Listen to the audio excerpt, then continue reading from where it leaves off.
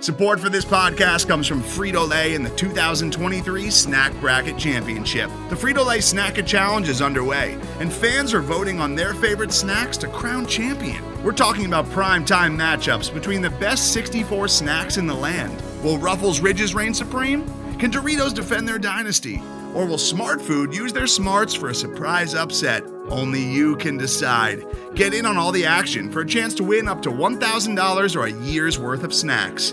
Let your snacks be heard. Just go to fritolaysnacket.sbnation.com to vote and enter for a chance to win. No purchase necessary. Sweepstakes ends April 3rd, 2023. Void where prohibited. Year's worth of snacks awarded in the form of 52 coupons, each good for one bag of chips. See official rules at fritolaysnacket.sbnation.com.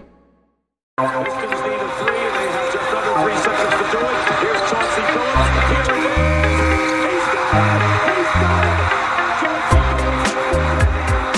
Vinny Johnson with 1 second to go. He's Hello and welcome to episode 80 of the Motor City Hoops podcast. If you are new to the Motor City Hoops podcast, I'm your host, Bryce Simon, a former D1 Hooper, current teacher, coach, husband, father of 3 amazing kids, and contributor to Detroit Bad Boys of SB Nation. Before I introduce our guest for today, I want to encourage you to go back and listen to episode 77 with Omari Sankofa, Pistons beat writer for the Detroit Free Press. Also, I have dropped new breakdowns on Detroit Bad Boys, looking at Luka Garza and Sadiq Bey, and a collaboration with friend Matt Issa, who will join us next week on basketballnews.com looking at Cade Cunningham. I also want to encourage you to give us a follow on Twitter at Motor City Hoops and subscribe to the YouTube channel so you never miss an episode or video breakdown. But on today's episode, we have a great guest, the perfect guest to talk about the Pistons and the X's and O's of the game, the founder of Basketball Immersion, the basketball podcast, and Immersion videos. An amazing follow. You better be following him by the end of the episode on Twitter, a basketball trainer, mentor, and coach, Chris Oliver. Chris, welcome to Motor City Hoops, and thank you for joining us. Well, thanks for having me on, Bryce. Grateful to be here and grateful to be able to share the game with you. Absolutely. I'm excited for this one. I know we're going to have a lot of fun. I know the listeners are going to learn a lot, and I have a feeling me and Wes are going to learn a lot as well. Because on today's episode, we'll get Chris's thoughts on this Pistons team and the storylines around it, and then dive into what we're really here for, which is the X's and O's of the Pistons and the NBA at large. We will finish off the episode like we do every episode, playing Sheet or Sham. So before we get into offensive schemes, drop coverage, ghost screens, and more, let's talk Pistons. Chris, I just want to get your thoughts on Troy Weaver and what he's building, kind of the plan and the vision. Again, I know you don't follow the Pistons exclusively or anything like that, but just from afar, and then when you've talked to the people you know in the NBA and around the game, what do they have to say? What have you seen about his team building, his roster building thus far early in his tenure? Well, the Pistons have always been one of my favorite watches, so we've definitely watched them a lot here with my 2 daughters and my wife as well. And being a former college coach at the University of Windsor, right across the border from Detroit, I got a chance to know a lot of the coaches and get really an inside access to some of the things that they did. Now, a lot of the rosters turned over, a lot of the coaches have turned over, but my takeaway from just watching them and from talking to some of my clients in the NBA is that the roster is definitely upgraded. I mean, tremendous youth movement, some real quality players. You know, the challenge is obviously outside of Cade, who's an elite player. And there's potential, and certainly some players over the stretch here, including, you know, the big win versus the Bucks, have shown potential to be able to obviously improve and develop and, add to a championship roster down the road. But, you know, right now, I think that's the biggest question is what are the complementary pieces that they're going to be able to add to, you know, add some elite talent to the roster. And, you know, no secret to you, particularly around shooting and, rim runner, rim roller, and defensive presence at the rim. So you brought up the team building and the players, they still have to bring in talent, and there's no doubt about that. So as a former college coach, you kind of know this. How important is it to have a culture and kind of a vision for what your team to look like and to acquire players and pieces that fit that culture? Like, as a college coach, how did you do that, and how important was it to find those right pieces and those right players? Well, it's challenging at any level to find the right pieces. And, you do your best. And certainly at the NBA level, with all the resources they have, they do great diligence in trying to find pieces that fit. But as you know, it's still a hit or miss league to a certain extent, and especially with young players. But, you know, you're starting from a foundation of Cade Cunningham. And when I look at a player like that, I go, okay, well, with his versatility, his flexibility, it's much easier to fit pieces in with him.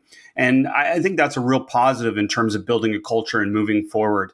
The second thing I would say is just in terms of the roster and how they played. I know, every team's facing some, roster challenges with COVID and, the protocols and, injuries and all the different things that affected the Pistons as well. But I think it's been really promising in this stretch, just watching how the players have played together with different rosters in place, and certainly without some of their more veteran players in the roster playing as well. So I think moving forward, that's what you hope drives the culture, is the success they've had during this stretch, and particularly with these young players.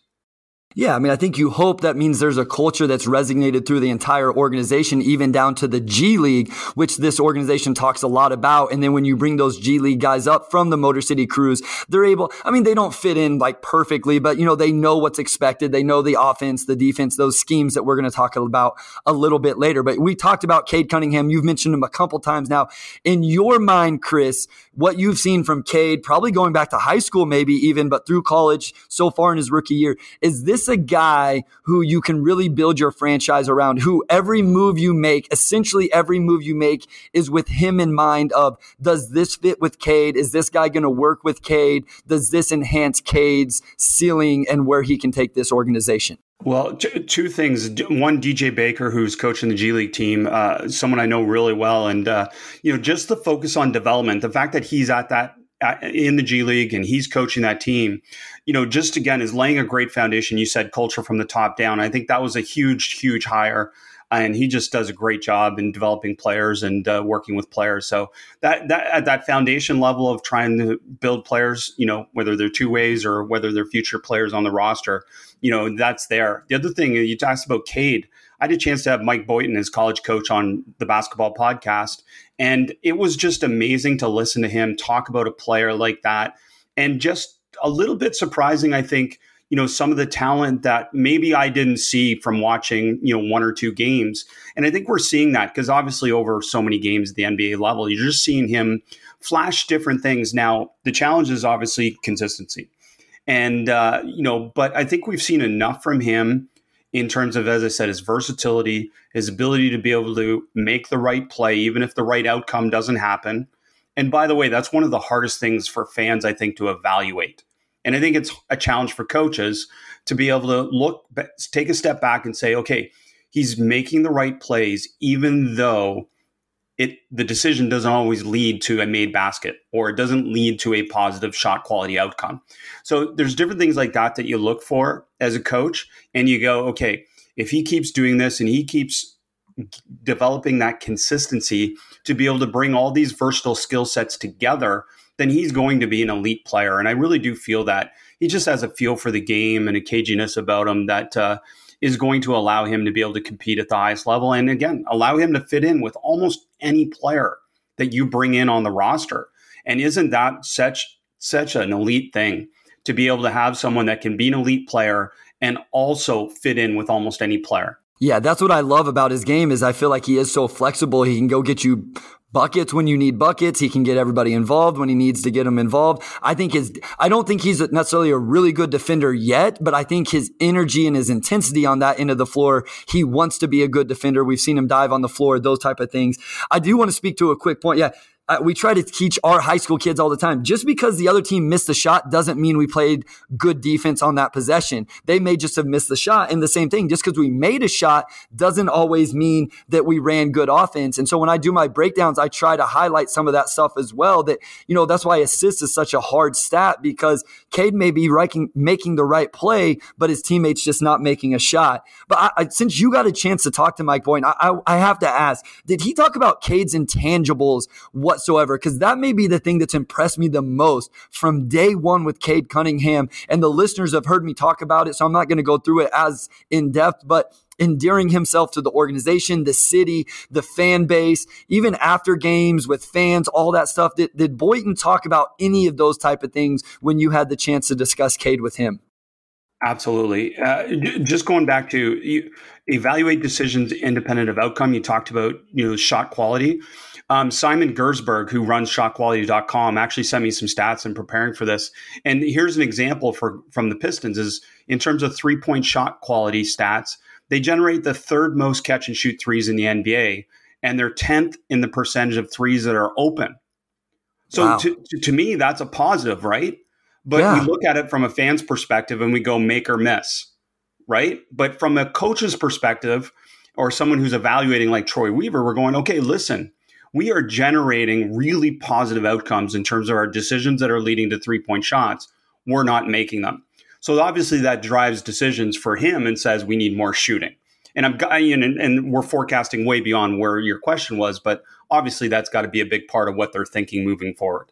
And I'll share a few other things like that as we go forward. But in terms of Mike Boynton, I mean, number one, we undervalue sometimes the likability factor for an elite player. Like an elite player who's also likable, not just in terms of the fan base, but in terms of his teammates, the organization, the people around him.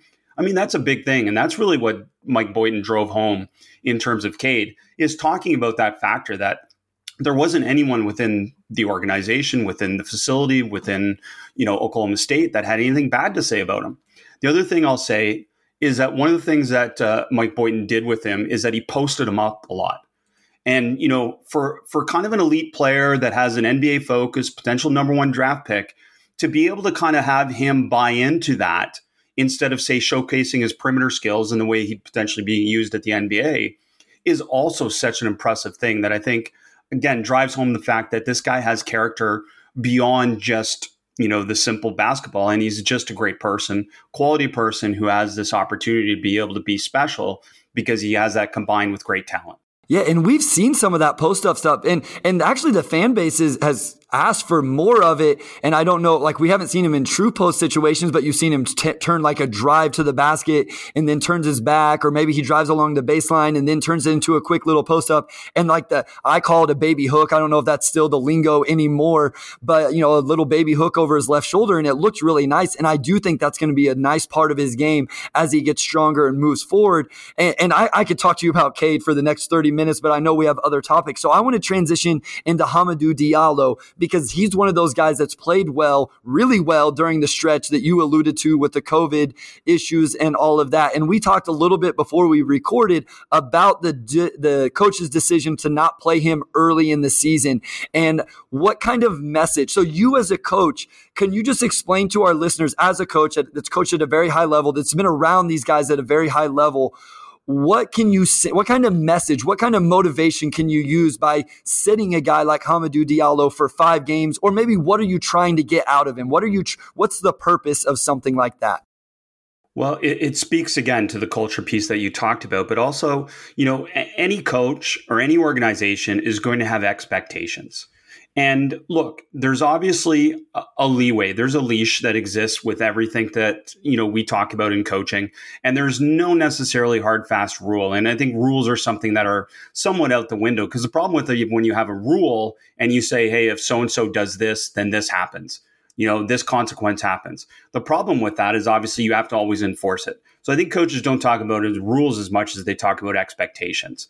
So expectations give players a little bit longer, a little bit more freedom to be able to play outside of, say, what is, just this narrow rule. So what I'm thinking probably happened, and I've been in this situation before, is, Coach Casey and the organization had expectations for him. At some point, he, went well beyond, kind of what they wanted him to do, whether it's his role or the way he acted and, or his work ethic, or, there's so many factors that we don't know what they were. But it gets to a point where they have to make a decision. And it's not just necessarily about Diallo, it's about the organization. And it's about all those other young players.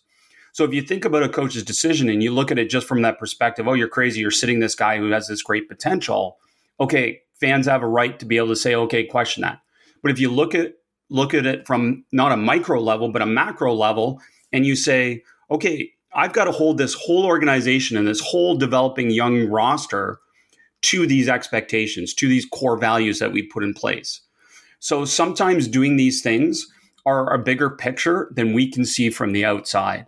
And I think that's generally the perspective that most coaches would have, is that sometimes decisions are driven beyond just that individual player, and they're driven for the benefit of the whole team and the whole organization.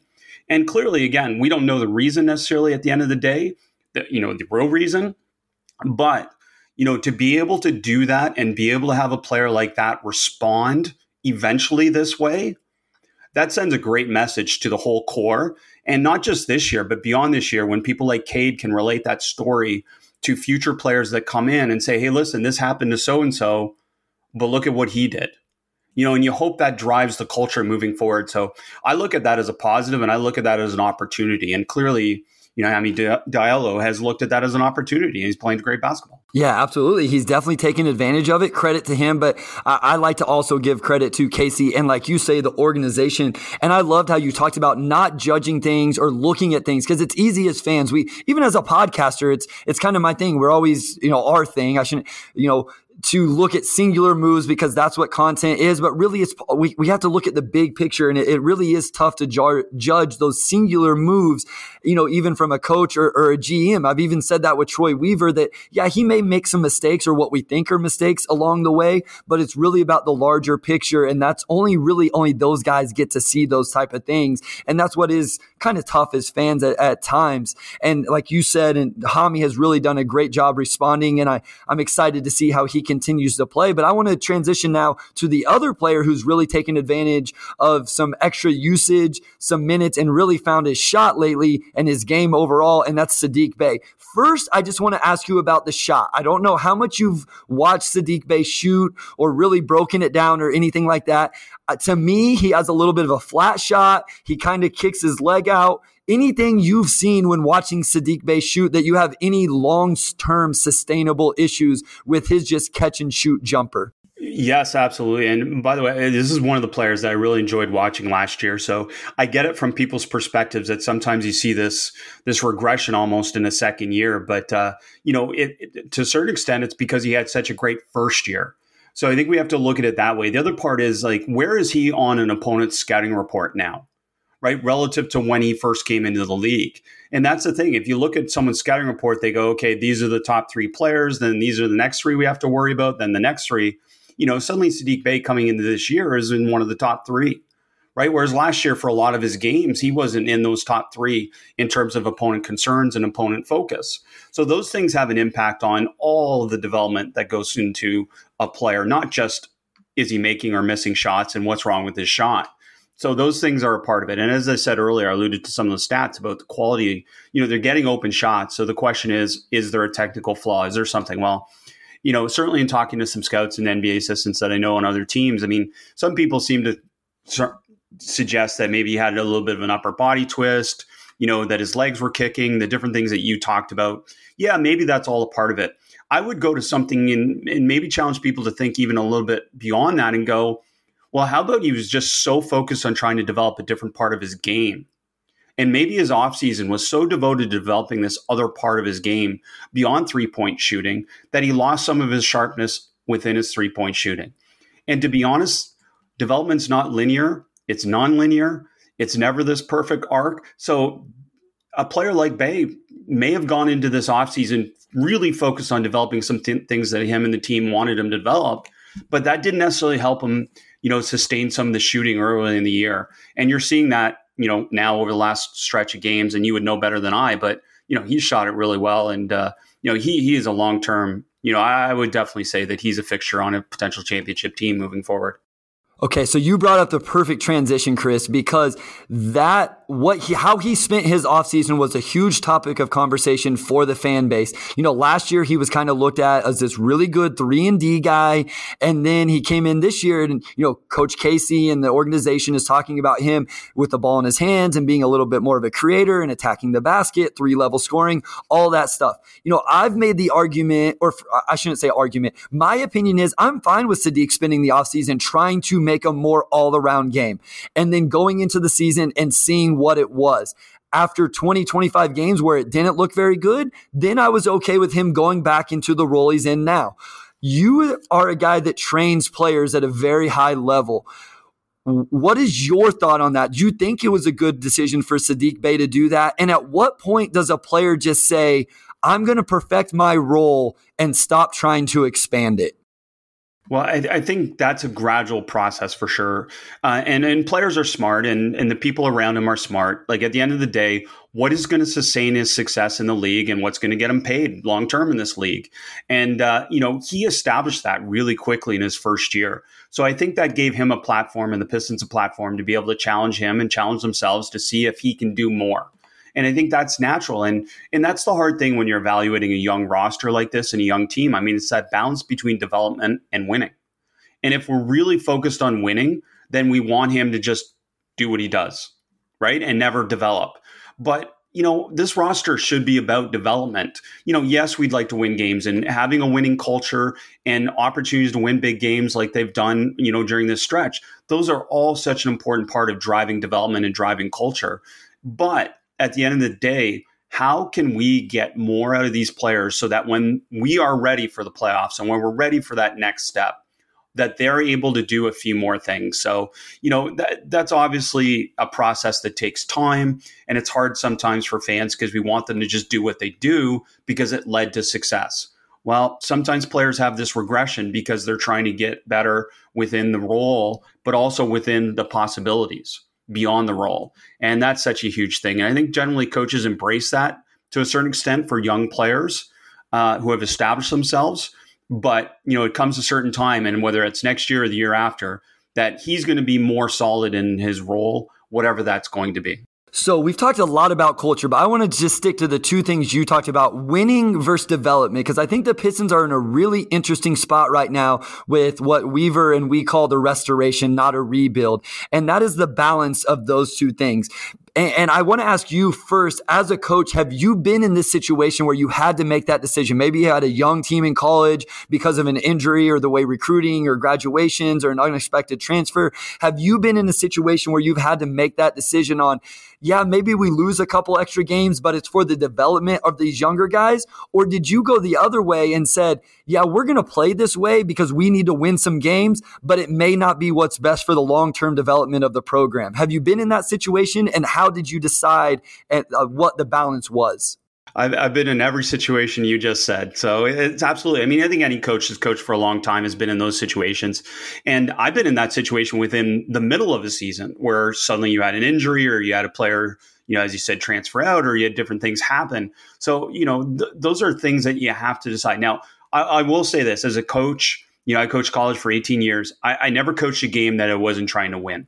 And I think that's genuine. Like, I don't think there's any situation here with Coach Casey or Troy Weaver, the organization isn't trying to win. They're trying to win. But at the same time, I think what drives all of their focus right now is the future. And how can we build these winning habits, this winning culture, and develop these players that is going to drive long-term success? So, to me, that's what I think they mean. It's not a rebuild, it's a restoration, because they're saying that we still want to have a winning culture and a winning, effort every single night. And I think that's a danger when you get lumped into obviously saying, hey, listen, we're just going to play young guys and take our lumps. They surrounded them with some veterans, some really pros, obviously Kelly Olynyk, Corey Joseph, guys like that, whether they're playing or not playing, those are pros. And they played with great teams. They've been around great organizations. So surrounding players with those type of people obviously helps drive development as well. So I think that's the balance that goes with all of this. So I want to transition. I'm going to change the outline a little bit. I want to transition right into the defense. And we're going to look, and I want to talk just specifically about Dwayne Casey and the Pistons scheme and kind of what they do on both ends of the floor. But I want to start with the defense because I think it transitions well into, I think we're seeing a very aggressive scheme on the defensive end from the Pistons. I think they play high in the passing lanes, ball pressure. We've seen them trap ball screens recently. They've even employed like a 1-2-2 half court trap or 3/4 court press, I guess, after free throws. And I don't think it's overly effective right now because the Pistons don't have a rim protector. I don't think some of their perimeter pieces are really ready to get up and guard like that. But if it's about the development and what future success and that's the way they'll have to play in the future, I understand it. You know, the what you've seen and the people you've talked to, is that the scheme they're going for? Is that the plan in place for the defensive side of the ball for the Pistons? Well, again, I'm no expert on what they're doing behind the scenes, but, you know, I will say this, you know, for Coach Casey, there's a little bit of freedom, and I think it's a fun time to coach for him. And I don't mean that frivolously. I just mean that because he has this type of roster, and then he has this opportunity to develop players, and there's less pressure somewhat on the day-to-day win, and it's focused on long term, that he has some freedom to be able to try some things. So I'm sure what him and his staff are doing is they're trying certain things over a period of games, and then they're evaluating its impact. And from there, that'll drive decisions for the future roster, not just for this season, but for beyond that. Hey, what kind of system can Cade excel in? What kind of system can, you know, all of these guys play in that's going to help them be successful? You know, I think the other part that goes with that, if I was thinking about this from a real, again, macro perspective, you know, long term, I'd probably be more focused on half court offense. And you referenced people wanting Cade to post up more, but I'm like, from a development perspective, we already know he can post up, you know, and we saw it in college. They've probably seen the proof in practice. So they're focused on what's going to help him develop most long term. And that would be getting better at ball screen and ball screen decision making and using those type of tools. So to me, you know, those are the challenges when you think about and evaluating it from the outside. You're just going, okay, you know, short term, posting up Cade helps us win more. Long term, man, this guy really needs to get better at using ball screens in his decision making when he draws two off of ball screens, getting to shoulders, different things like that. And if I think about system play, we go, okay, long term, half court offense, because we know in the playoffs, half court offense, you know, and they're a good transition team now who has a chance to be a really good transition team. And I know a lot of people want them to run more. And I get that because that would drive more success and more opportunities and whatnot. But to win in the playoffs, you have to be really good in the half court offense. So almost slowing them down to get better in the half court would have a better long-term impact than the short-term goal of winning, which would be playing faster. So this is such a contradiction. It's such a challenge, right? And that's why I guess we have so much fun as fans and coaches on the outside evaluating it. But, you know, long-term, certainly half-court offense, ball screen, cutting, ball movement, and positional emphasis on defense. And you referenced defense. I would probably say more emphasis on positional play rather than switching. And certainly being aggressive at points, but we know that being aggressive in the playoffs generally is not the way. Maybe they can flip the script and get a whole roster that can be aggressive throughout the playoffs. But, you know, that long-term focus versus short-term play faster, you know, ball movement and drivers type of thing. So, you know, it's such a challenge, isn't it, when you think about that and the complexity of those decisions. But I know Coach Casey and Troy Weaver, they're evaluating these things on a day-to-day basis. And I'm guessing that they're trying a few things. So first off, I'm having an absolute blast. Like part of me just wants to sit here and listen. And then I have to remind myself that I have to talk and engage in the conversation as well. But it's because I'm soaking it all in. But you brought up the transition half court because I've thought about this and I'm sure people will go find tweets where I'm begging them to play faster. But in the back of my head, I'm like, are they playing slow at the beginning of the season because Dwayne Casey sees the long term of they're going to have to be able to play in the half court. These guys are going to have to learn to play in the half court, like you said, to be successful in the playoffs. We've seen them start to play faster, and they have been decent. Do you think that's because, and I'm asking pure speculation on this question, Chris, do you think that's because they had lost so many games? They're like, we really need to get some wins just to keep some morale and a culture here? Or do you think maybe the transition, these guys can be good enough they see a future playing in transition? Because we've definitely seen them change the pace lately. So a few things. I agree with exactly what you're saying is that, so the pace increase is probably one. They did want to try and compete more and get some wins. Two, they went through a phase of playing half-court basketball to be able to, again, not just get those game experiences, but to get the video. Like imagine the video learning that comes from all these half-court repetitions that they got early in the year. So I somewhat speculate that there's a conscious process going on here, that this is deliberate and this was an intentional thing to be able to drive development. And again, it contradicts a little bit the notion that we want to win now, and that's fair because, again, at the end of the day, we know that this roster is not built to win right now. They need more, they need more, they need more, and that's part of it. So I do think that's probably good speculation to be able to think that, one, they wanted to increase opportunities to win, so they're going to play faster now because they've already gone through this spell of development at playing half-court basketball. And I'm bad at this, and people have told me I need to stop, but I'm asking kind of a twofold question. Do you think it's important for Cade and Killian to be in a ball screen heavy offense to be successful? Cade Cunningham and Killian Hayes.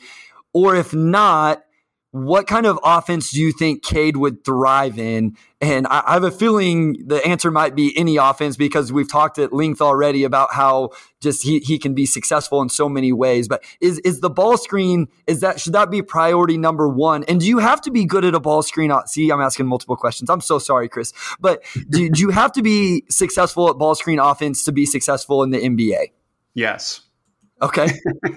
So here's if you want to look at offense, really, I mean, there's two ways to do what you need to do on offense, and that is you need to draw two. And when we say you need to draw two, you need to draw two defenders. So a player needs to beat their check and score. Well, if they can't score, it's because they drew two players. They drew a help defender. And one of the most effective way to do that in the modern game is clearly the drive. To be able to beat your player, drive, make decisions versus the second line of help. So you're driving and kicking or driving and making decisions in terms of your opportunities in the paint and getting into the paint. And I think the Pistons are doing a much better job of that lately. And I'm imagining the numbers bear that out. But the other way is obviously ball screen. And that is the easiest way and the most effective way. And look, all these coaches and all these staffs, I mean, in the NBA, they're incredible resources available to them, but they're just such smart, bright minds, and they know this. And I just look at it from that perspective. They go, every team runs an incredible amount of ball screen, and the reason they do is because it works, because it draws two, and then there's decisions based on that. Okay, if I draw an extra defender, who's open? The challenge for the Pistons, I think, in ball screen. And I'll go to a different, maybe not answer your second question, so feel free to ask it if I don't again. But look, they need more reps at ball screen to be able to get better at ball screen. But the other thing they need to do is they need to get more passes to the rollers. And I think that bears in the numbers that the rollers, more pick and roll, but not just for the ball handler, but to get the ball to the roll man like Sadiq, Olynyk, Lyles, because their numbers are really good. And if you look at Sadiq Bey on Synergy, I mean, he's one of the few players that shows out as a very good, in terms of, I think it's 6.7% of possessions for him. He's a roll man, but he's averaging 1.267 points per possession. So that to me gives us another role. So we want to get a playmaker in the roll spot. I think too often we think of a roller as someone who, roll and can make a play at the rim. Well, how about roll and can make that next pass? And that's a part of it as well. So to get that pick and roll and draw two is such an essential part of modern basketball. And then the other part of modern basketball is clearly about spacing. And probably a second part of your question will be, is Isaiah Stewart the potential roll man? And, I think that's been a challenge, right? You talk about drop off. You talk about drop off, but I just don't think he's a very good roll man right now.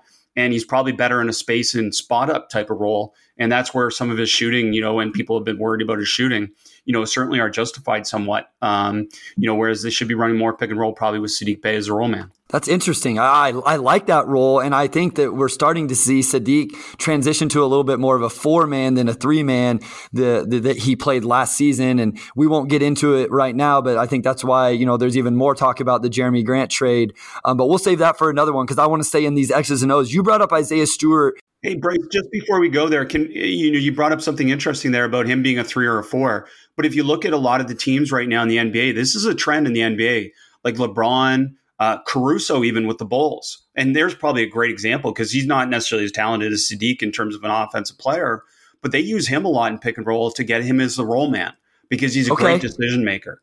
So it's just an interesting thing. This debate about a 3 and a 4 may become mute at some point. Well, former Piston Bruce Brown, right? Like the Nets use him in that way, correct? Tremendous. And he's probably he's a lot better finisher at the rim probably than Sadiq, but that's something that can develop over time. But, right now the numbers bear it out that, he's pretty effective in that place. Well, I've asked about Hamidou Diallo in that role too, just because the athleticism, obviously with Hamidou, I think he can finish better at the rim. I know some people question his passing, but I think he's another guy. I know he's a little on the shorter side, but he's another guy that I wouldn't mind seeing utilized in that way. Well, you're a high school coach, so you know this. Against zones, it's stereotypically used to be, hey, put your big man in the high post. But no. Put your best passer, put your best playmaker in the high post. Same thing as a roll man. So, you're right. And again, maybe for Diallo, it's a year away because this year is focused on this and getting him more comfortable in this role. But that's where we say that this development process is not linear. We're going to see where he's at and we'll evaluate and then say, okay, maybe you can handle this now. I love that you brought up the zone thing because it's quick sidebar. Like I used to coach with my dad and he's an old school, old head, and he's a very smart basketball mind. But he always, you got to put no, we don't want to put our big guy in there that can't catch and face up and make a pass. Let's put our best player in there that can catch and survey the floor and get it to the open teammate. And I do think that idea of who you put it against the middle of a zone has changed and it makes so much sense. But I want to go back to the role guy. And like you say, because it does fit. And you talked about Isaiah Stewart struggling a little bit. What is it that is hard for a role man that they struggle? Why does Isaiah Stewart struggle in that situation? Is it just having to make those quick decisions, understanding where the defense is rotating, catching and making plays on the move? What is it in your experience that makes a role guy unsuccessful in that spot? I'm not sure there's another part in the game of basketball on offense that is more challenging than catching the ball in less space and having to make a decision based on whether you have enough space to shoot or drive or you need to pass it quickly. And, we talk about 0 seconds as a part of our basketball immersion. And, we talk about that with all of our clients and our members. 0 seconds basically implies that we want you to perceive the decision before you make it, obviously, because any type of skill application comes down to you perceive it, then you make a decision based on what you perceive, and then you execute the skill. So the defensive goal is always to control the first second on the catch. So if a defender is there to control the first second of the catch, you have to make a decision quicker than that. So think about the complexity of that when you're thinking about the roll man.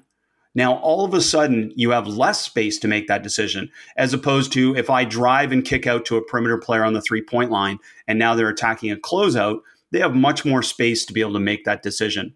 So it's just a more complex situation. So I'm imagining a guy like Isaiah Stewart. He's just not used to making that decision in 0 seconds. It's just not there yet, and if he gets it and he gets it figured out, then obviously he has the skills and the talent to be able to execute that.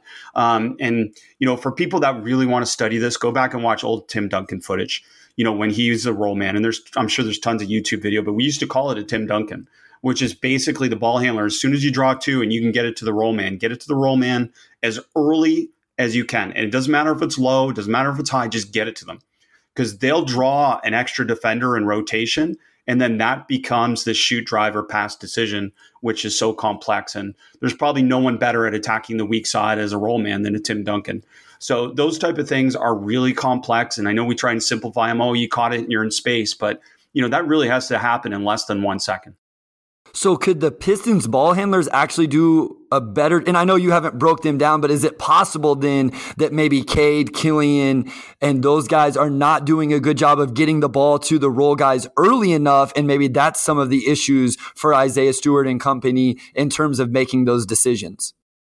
It is a big issue, in my opinion. And that's one of the reasons that, if you look at synergy or you look at different types of, advanced stats, I mean, the Pistons really struggle in pick and roll ball handling. They're rated poor and they're averaging less than 0.7 per possession. Anything above 1 is obviously excellent. So they're really poor, as the pick and roll ball handlers. And a lot of that comes back to not just scoring, but it comes back to decision making.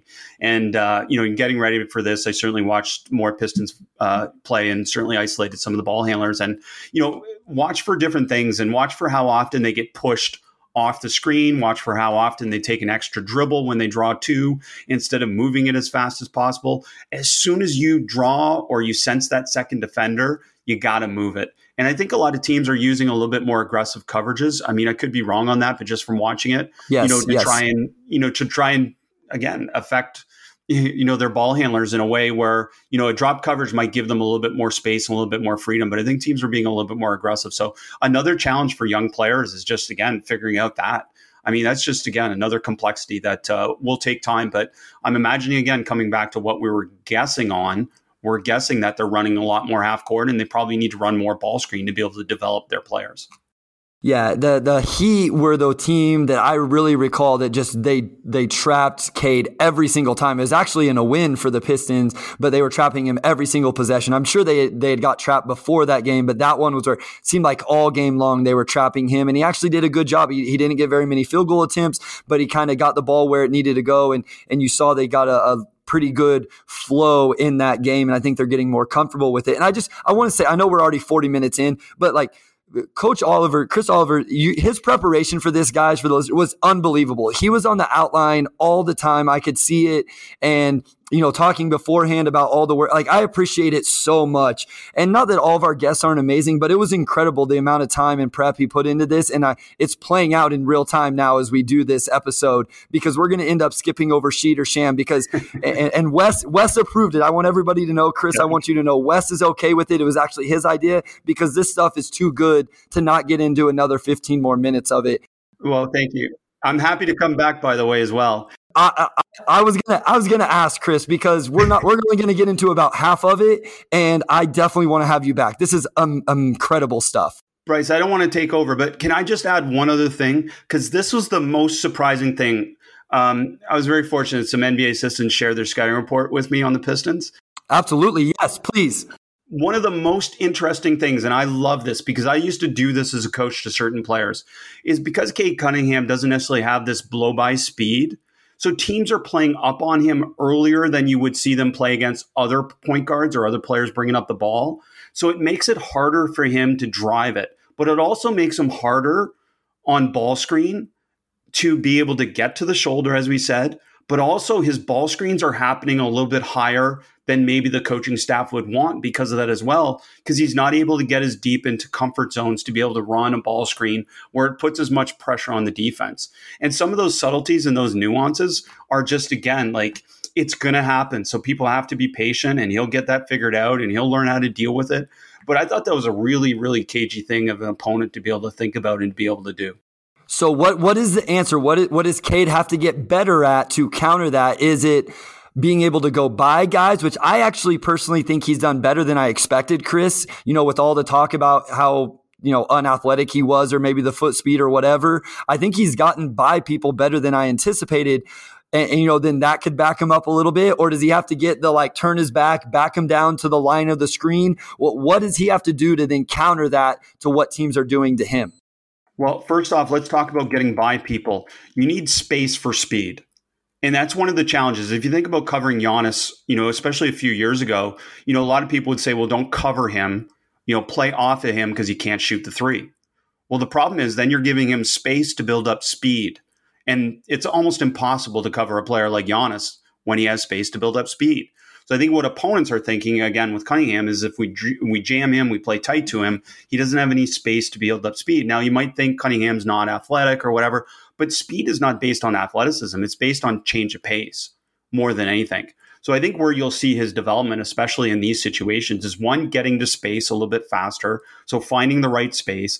And then secondly, being able to create space to build up his speed. And his change of pace, I think, is really effective. And I think that's why you're seeing him be able to beat people where maybe you might think, oh, he's not really athletic, he's not really fast. But he really is, because he's tremendous with change of pace.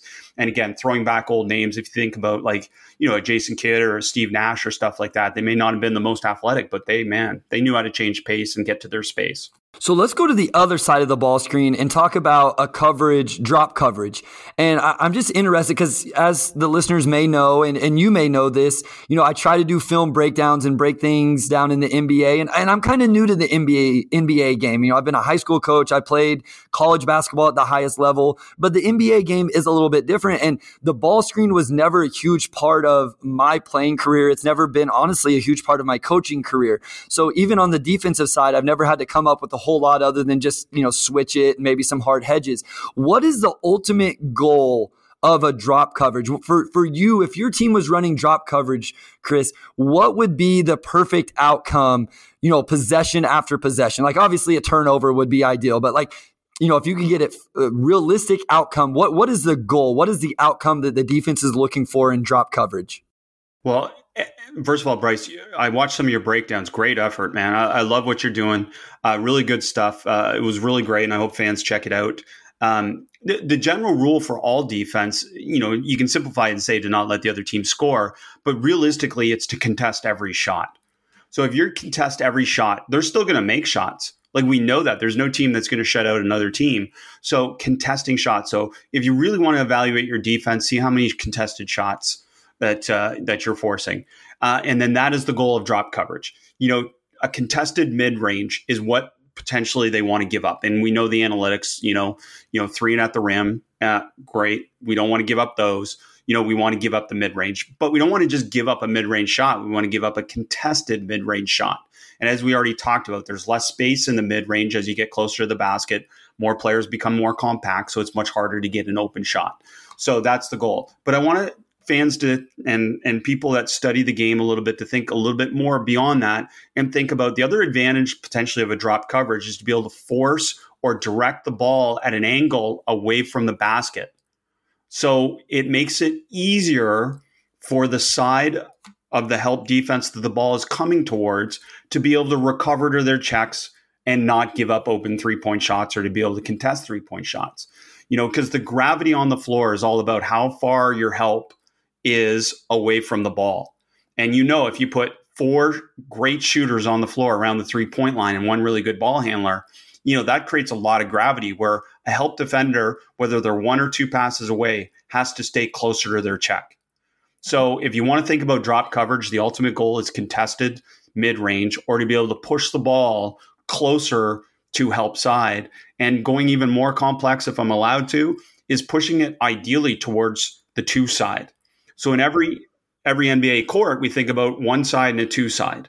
And that's basically how all teams are playing, whether they're playing 5 out or they're playing 4 out. At some point, it becomes, whether pick and roll especially, it becomes 2 players on a side and 1 player on the other side. So ideally, we want to force it to the 2 side because there's less space for the offense. No, that makes perfect sense. And I think a lot of fans will know what you're talking about whenever you say that. And so that, I really kind of think about this question whenever I'm breaking down Luka Garza on the defensive end. The defensive end for Luka Garza gets talked about a lot, and I think rightfully so. And he's been a very intriguing piece to the puzzle for this Pistons organization. And he's really kind of endeared himself to fans.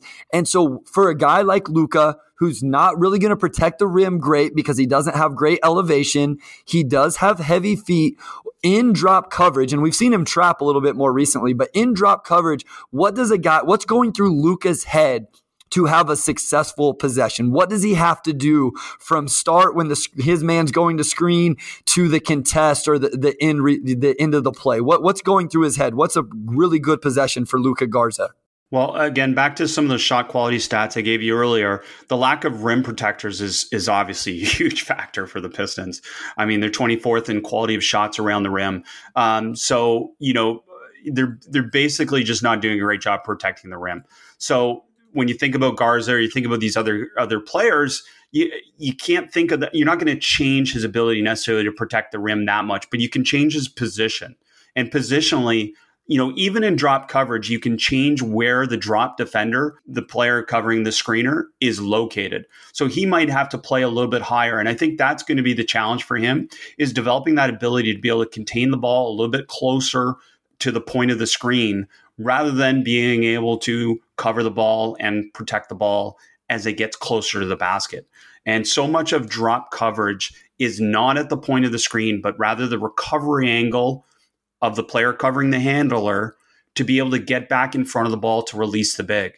So we can look at this as a Garza problem or, a Stewart problem or whoever's the drop defender. But truthfully, a lot of it comes back to the effort and the recovery angle of the player covering the handler. Because the quicker they can get back to square, the quicker they can get back to recovery, the quicker the player covering the screener can get back to their position as well and not be caught in a situation where they have to challenge a shot at the rim.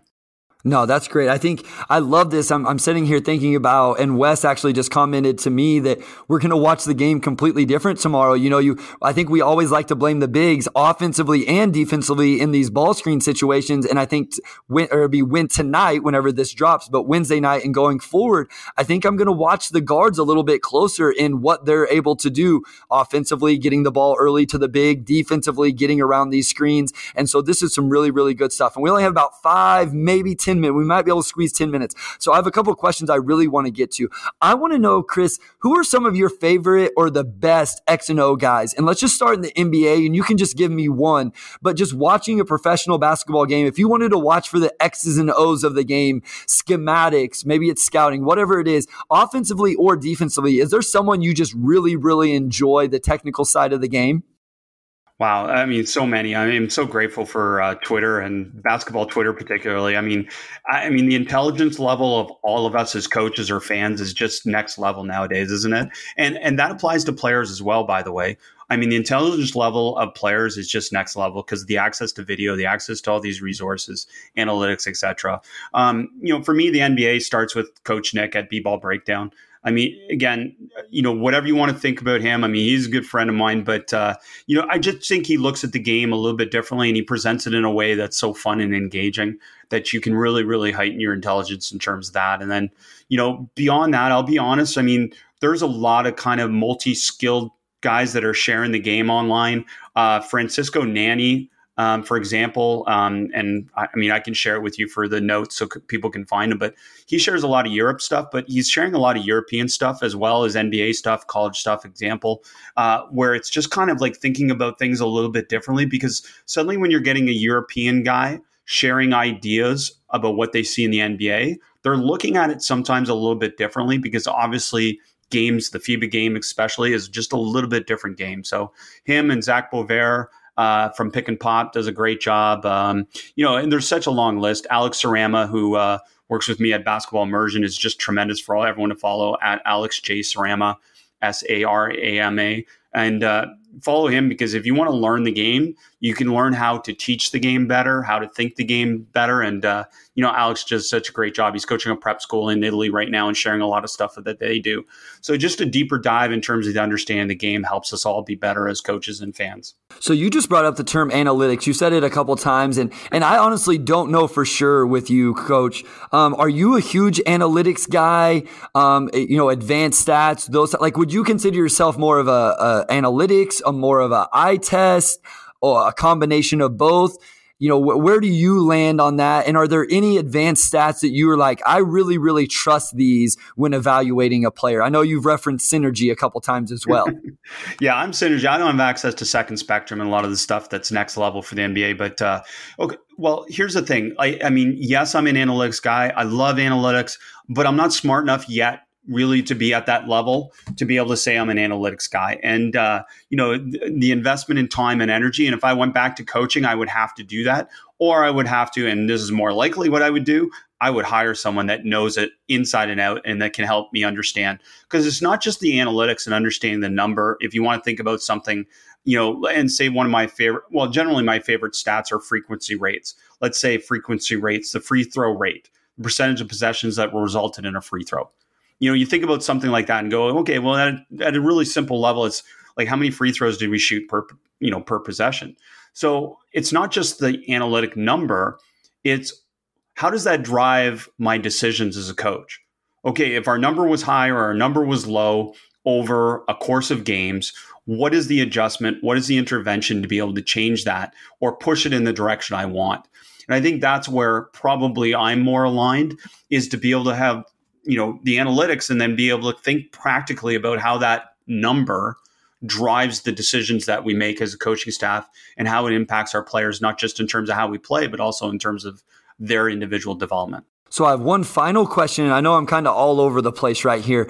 You as a trainer, and how do you train the game into live situations? So here's my motivation for this question, being completely transparent. Coached a kid last year, and he was one of those. He watched all the YouTube videos and, bought some of the different things. And he was like a drill king. Like, you'd take him to the gym and you would have thought he was and then he just he was a great kid. And don't get me wrong, I understand you have to spend time in the gym and those things are good. I really don't mean to like bash that, but he had a hard time transitioning it into 5-on-5 situations.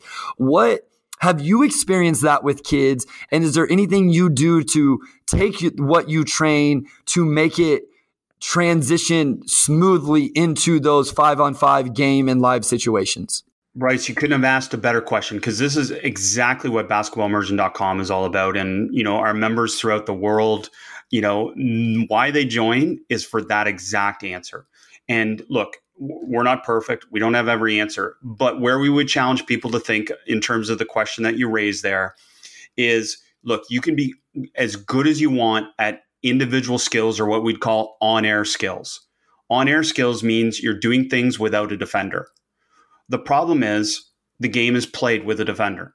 So as good as you are ball handling, dribbling, whatever it may be on your own, at some point you have to apply that in a game situation.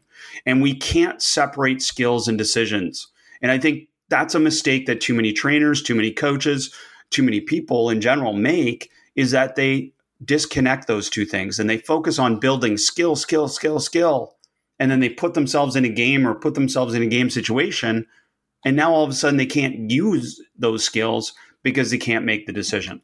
And I already outlined it for you. The decision happens before the skill application.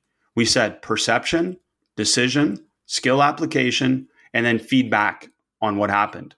Well, in that scenario, and in traditional teaching, a lot of times we teach the skill first. Well, the problem is you can't play the game without decisions. And, those are the things. So I would just encourage so many people. I mean, we have so many free resources available on Basketball Immersion on our YouTube page and everywhere else. But to dive deeper into it, it's just more offense versus defense, more live development, what we would call a games approach to coaching, more basketball decision training. And you can search that on our YouTube page as well and learn all about it. But that's the idea, is that this player got so good on air, but then couldn't apply it because he couldn't connect the decision to the skill. Man, I don't want to end it, but I'm just gonna cut it off right now and not push through, because I'll just keep asking one more question. We definitely, if you're willing, Chris, like for you to come back, like that would be huge. I would have so much fun. I had a blast. Like I said, I kind of wanted just to sit here and listen and just ask a quick question and let you go.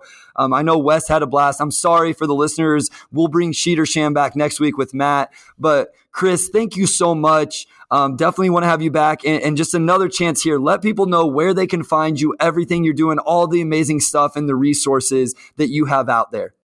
Well, thank you so much, Bryce and Wes. Just a pleasure to be able to talk to you guys, and love to come back. And just for anyone, follow me on Twitter at @bballimmersion, and go check out basketballimmersion.com. And, it's a membership community, full year immersion, and learning how to teach the game. I mean, certainly we present what to teach, but most of our focus is on how to teach and how to be able to, as we already alluded to, connect decisions and skills and be able to make the experience better for the player. And I think that's a huge part of modern coaching too, is to be able to just focus on athlete satisfaction and improving their experience overall. And, and that is a positive that we're moving into that direction. So the other part is the basketball podcast. I certainly understand the podcast business just like you do. And it's just so much fun to be able to share and be able to talk to people. So I'm grateful for that. But the basketball podcast, we just had George Karl on last week and had a great discussion with him. And you can find that at basketballimmersion.com. There's a link right to the basketball podcast. That's the easiest place, or on Twitter at @bballimmersion. So guys, make sure you go check out all that. I visited the website. I listened to some of the podcasts, and I follow Chris on Twitter and see all of his stuff and interact. And I throw my content at him sometimes just to see what he thinks and get some feedback. So make sure you follow, listen to the podcast, check out the website, and thanks to Chris again for joining Motor City Hoops today. As I always do, I want to thank the producer of the Motor City Hoops podcast, Wes Davenport. Wes, I'm sorry that we didn't get Sheed or Sham, but thank you for everything you do. You guys only get the chance to hear him when we do play that, but his contribution goes far beyond just the game. He makes the outlines, keeps editing notes, and helps me with the direction of Motor City Hoops. I also want to thank all the listeners, followers, subscribers, and everyone else supporting Motor City Hoops. I've said it before, but we've already gone above and beyond what I could have imagined, and with your support, we are motivated to keep going. Motor City Hoops will be back Thursday night or Friday morning with an instant recap episode, depending on when you want to listen, after the game versus the Grizzlies. And then back to our weekly drop on Tuesday morning next week with the aforementioned Matt Issa. We hope you will join us then. Thank you. Go Pistons, and talk to you soon.